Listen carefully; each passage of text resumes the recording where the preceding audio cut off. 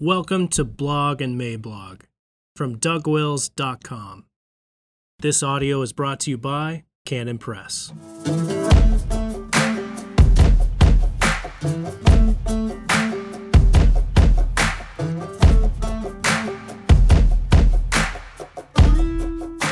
A National Review Contretemps. Friday, September 13th, 2019 by Douglas Wilson. Introduction. Brian Matson has done me the honor of engaging with my recent interactions with the French Amari debate. And what I would like to do, weather permitting, is engage right back. He did this over at National Review at the Corner, and you could read all about it there. The conservative world really does need this frank conversation, and we need to do it without freaking out at each other. As one friend put it, what should a structurally pluralistic society with competing truth claims look like? My short answer is that it should look different than that. And then the real question comes, so how are we going to get there? Lest there be any undue confusion. Consider this to be a very simple paragraph-length statement about my actual views of the relationship of the Christian faith to the classical liberal order, lest there be any more unnecessary confusion on the point. Here it is. I do not wish to abandon the classical liberal order, and yet I do object to the very common identification of secularism and classical liberalism. I object to secularism as a form of political incoherence, and do not object to classical liberalism. Classical liberalism need not have all those internal strains that lead to the kind of nervous breakdown that secularism is currently having. But I also object to the naive notion that a classical liberal society can be sustained for any length of time without the cultural capital that can only come from a wide acceptance of and civic respect for the Christian faith. So I do not argue for jettisoning the classical liberal order. I am simply pointing out that rejecting the norms that historically supported that classical order is just a slow-motion way of accomplishing an effectual rejection of the classical liberal order. I do not reject the classical liberal order, but rather defend it. Those who tried to defend that order without defending its essential preconditions are the ones throwing rocks at the moon. John Adams once said that our Constitution presupposes a moral and religious people, and that it is wholly unfit for any other. This testimony is true. The solution is not to throw away the classical liberal order. The solution is reformation and revival. More about that at the end. Below the belt. I am not claiming that it was intentional, but there was one point from Matson that was, as a matter of fact, below the belt. To this particular jab, my initial response is simply, ow. Quote, and David has been busy ensuring that Doug can continue all this cultural work by asserting on his behalf the legal principles embodied in our liberal order. It really is a marvel. A guy spends his life making sure cultural influencers like Doug Wilson and Sohrab Ahmari might legally go about influencing things. And when they face widespread lack of societal influence, they decide to blame their lawyer. It's not amusing. End quote. Jonah Goldberg retweeted this, saying that it was brutal. And it was, but not in the way that I think he meant. But Jonah is a spectator here, and he is a few rows back, and so he probably didn't see what happened. If he had been the ref, I'm sure that he is fair-minded enough to have issued at least a caution. I have written a good deal about David French, and over the course of numerous posts, I have gone out of my way publicly to praise him for his courage, commend him for his work protecting religious liberty, and to accept the testimony of people I trust that he is a good man. That is not patronizing or condescending. I meant it, and I mean it. I have said these sort of things repeatedly. But at the same time, I can believe that David French is an attorney. I would want to call in a crucial religious liberty case, and also believe that when he is doing political epistemology out in the public square, he ought to make better sense than he is currently making. Viewpoint neutrality is not what we need to defend. A point of agreement. Given the foregoing, let me mention one place where I agreed with Matson's piece. Quote, "Be that as it may, perhaps French, and those of us in his camp, believes that the American experiment is the greatest political arrangement yet devised for the triumph and flourishing of freedom and virtue, precisely because free virtue is real virtue, organic moral fiber, not outward conformity produced by fiat." End quote. I agree with just about everything there, and I might even agree with that last phrase, depending on how it is construed. A moral order cannot be imposed on an immoral populace by coercive means, and have the results be in any way satisfactory. Virtue must be free to do any civic good at all, and so I agree with French and Matson here. But when vice runs free, it burns the place down.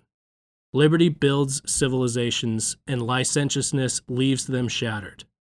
When licentiousness is applauded and subsidized by the civil authorities, the whole thing becomes a smoking ruin. As Stephen Wedgeworth put it in a tweet, quote, "The majority of liberal political thinkers in the 18th and 19th century presumed an objective moral order which would provide boundary markers to the legitimate use of freedom. The fact that people, we, blew up those markers is the problem. No one actually knows how to fix this." End quote.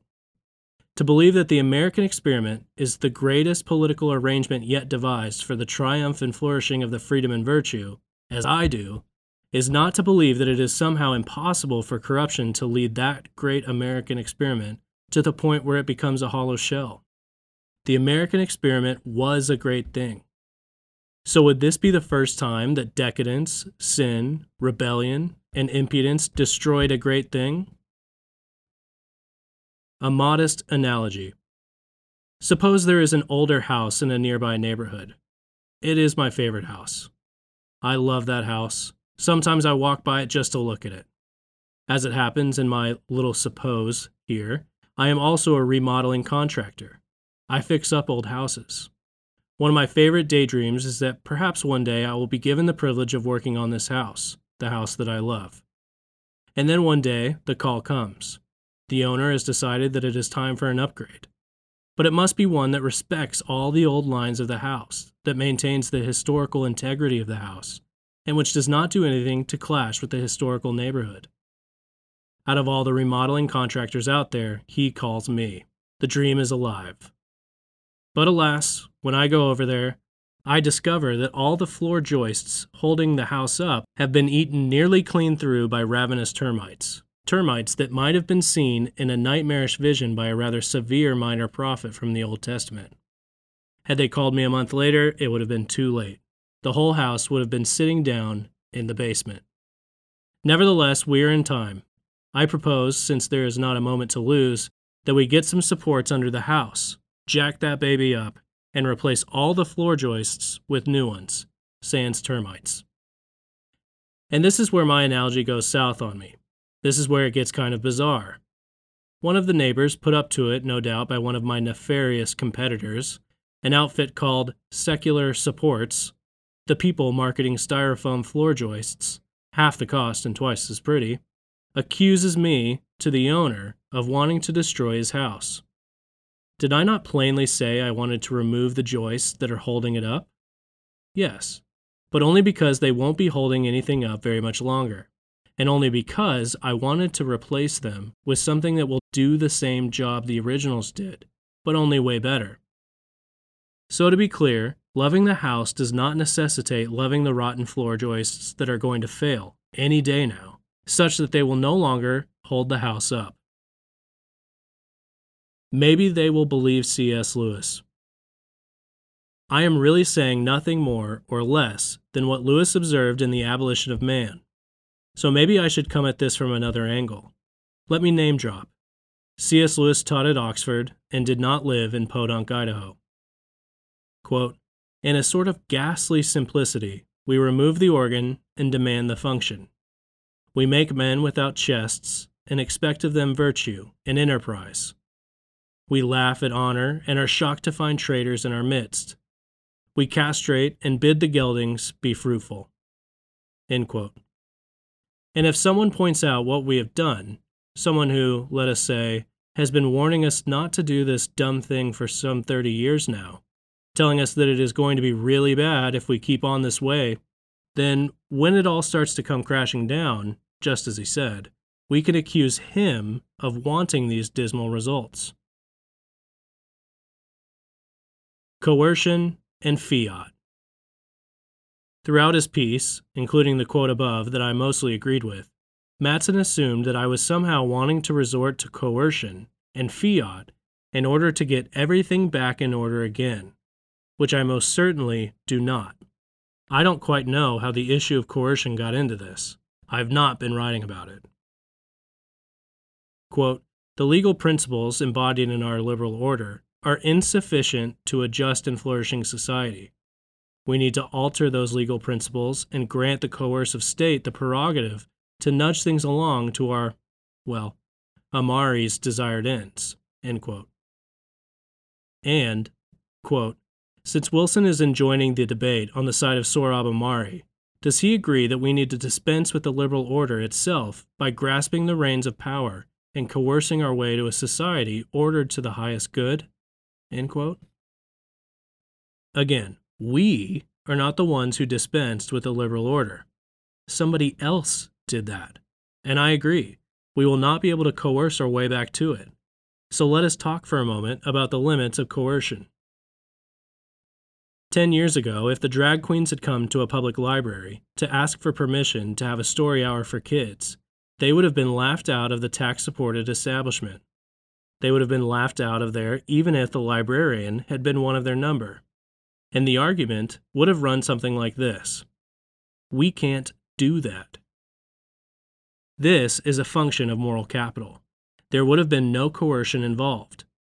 Nobody would have called the cops. No lawsuits filed. Just a simple, we can't do that. 10 years from now, what monstrosities are going to be pressed upon us? Unthinkable even now, they will most decidedly not be unthinkable then. A lot of decay can set in over the course of 10 years. What are we going to do about it? Again, more in a bit. All laws are coercive, but it is also true that in healthy societies, such coercion only occurs around the edges, dealing with outlaws and outliers. When coercion has to be applied at the center, something is really off. And when coercion is applied, as it is now, to allow Bruno to shower with the junior high girls, things are officially demented. Kicking down an open door. Mattson wants to say that some of the things I am insisting on are things that David French would affirm, and that I am mistaken in thinking that he would have a problem with it. Quote, the very first person who would agree that we have a culture problem is David French, end quote. But let us say God shows his kindness to us, and there is massive religious revival. Let us say that it is all kinds of consequences that were not coercively implemented by the magistrate. The demand for certain things evaporated, and cocaine dealers started going out of business, and Pornhub shut down. Say that happened, and the culture problem that David French and I agree on is largely solved. Great. Are drag queen story hours still happening at public libraries? I don't think so. Objectivity or neutrality. Let us say that I am a judge, and a civil case comes before me. It is a business dispute between a Muslim and a Christian. As it happens, the facts of the case favor the Muslim. How should I decide? Obviously, I should decide in favor of the Muslim. I would want to do this because I am an honest Christian, and not because I pretended to be some creature that has never yet existed on God's green earth, a neutral, floaty kind of judge. Quote, it's also the case that things like equality before the law and not showing partiality are decidedly not neutral. They are divine commands in the Bible, however imperfectly we might apply them, end quote. Yes, this is exactly right. Not showing partiality is biblically required, and decidedly not neutral. So perhaps David French ought to stop calling it neutrality. I don't call it neutrality. David French calls it neutrality. So Mattson is right about the principle and wrong in assuming that I would not affirm it. I do affirm it. I would just call it Christian honesty. It is a biblical, Objectivity. Nothing neutral about it. Legal architecture and ultimate commitments. And another thing, consider this, quote, except, of course, nobody was talking about some kind of ultimate epistemic commitment to relativism.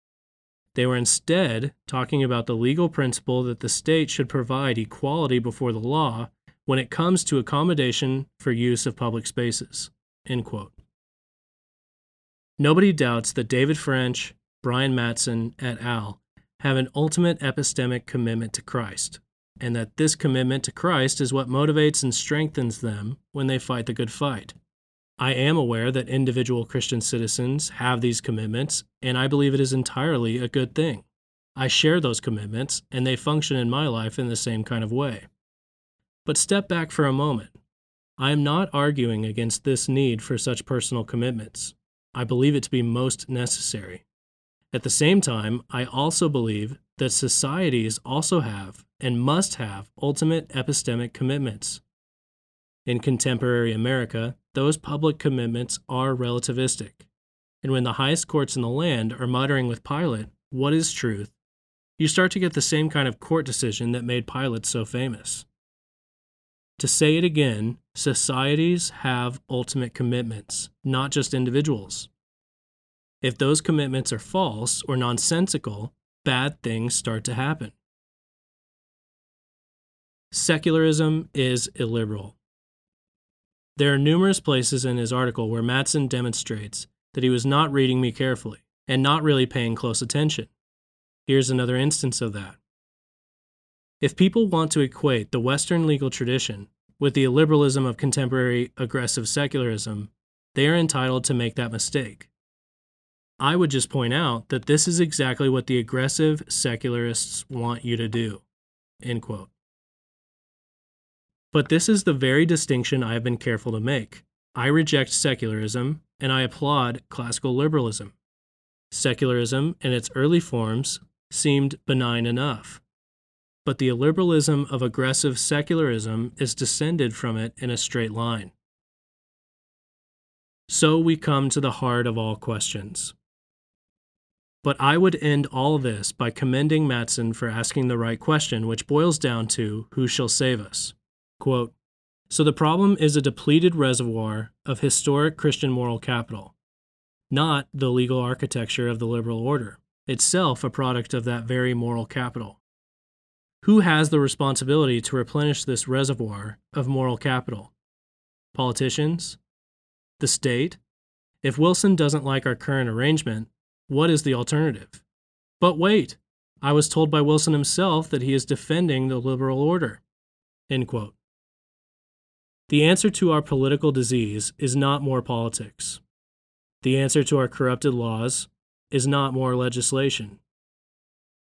The leprosy of our entertainment industry is not going to be fixed by increasing the ratio of G ratings.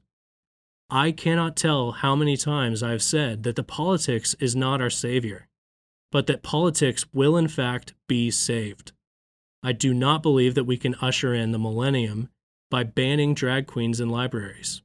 But I also believe, were the millennium to be ushered in by the appointed means, there would be no drag queens in the libraries, and no attorneys needed to stand up for their non-existent civil right to be perverted in public. Who has the responsibility to replenish this reservoir of moral capital? The only answer possible is the Lord Jesus Christ, crucified and risen. And because God in His wisdom has determined that we will not hear without a preacher, the solution is to beseech God to pour out His Holy Spirit on a host of preachers, such that they all quit playing at woker than thou. Our situation is such that we cannot be saved without a Savior, and we will not be saved if we refuse to call upon Him. He shed His blood in order to purchase men for God, and He purchased them from every tribe, language, and nation. The Lord Jesus, precisely because He was crucified in this world, and because He rose from the dead in this same world, has obtained universal dominion over this world. The prophet Daniel put it this way, and there was given Him dominion, and glory, and a kingdom, that all people, nations, and languages should serve Him. His dominion is an everlasting dominion, which shall not pass away, and his kingdom that which shall not be destroyed. Daniel 7:14. And the prophet Daniel did not carve out a postscript for America when he foresaw that we were going to conduct a fascinating experiment in political neutrality, in which the civil liberties of all, drag queens and Baptists, were to be suspended over Washington, D.C., hanging from a great skyhook, secured to a passing cirrus cloud by 28 invisibles. The American experiment lasted as long as it did because we had an informal Christian establishment. We had apples for as long as we did because, follow me closely here, we had an apple tree. Until that informal Christian establishment is restored, we will not be able to enjoy the fruit of such an informal Christian establishment. And Mattson's question concerns my plan for restoring it. If God does not rise up and scatter his enemies, Psalm 68:1, then it follows that his enemies will not be scattered. If God does rise up and scatter his enemies, he will do it through his appointed means, which means thousands of preachers, men with cool heads and hot hearts, men who have in their possession a gospel of efficacious grace that can and will bring life to the world, including this part of the world, the part where you and I live. Mere Christendom, not secular and not sectarian.